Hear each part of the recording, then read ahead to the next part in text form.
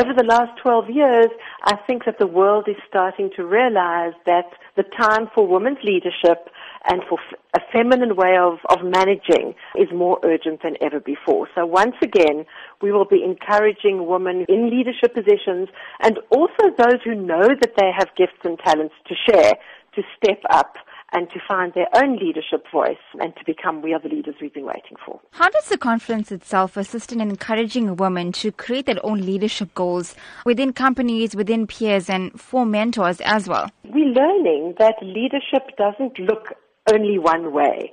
There was a time when the models of leadership that we had to look at were all rather male and patriarchal. And now, of course, we know that leaders are teachers, they're mothers, they're artists, they're change agents, and they are CEOs.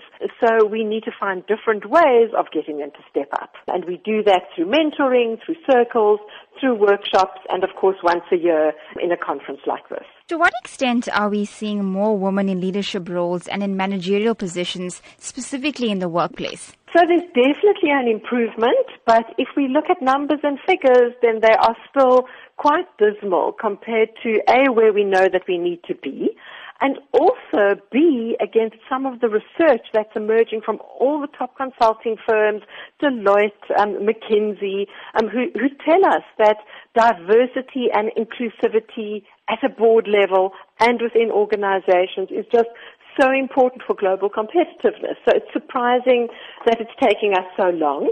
But of course, it's easier than it's ever been before. What would you say remain some of the biggest challenges for women in terms of reaching those leadership goals, in terms of reaching leadership positions and becoming CEOs of boardrooms? In Sheryl Sandberg's now famous book, Lean In, she was both celebrated and criticized for her message. And her message was that women sometimes are our own worst enemies, and we need to speak up, lean in, and make sure that we take that seat at the table. And a lot of the advice that she gave us was really practical.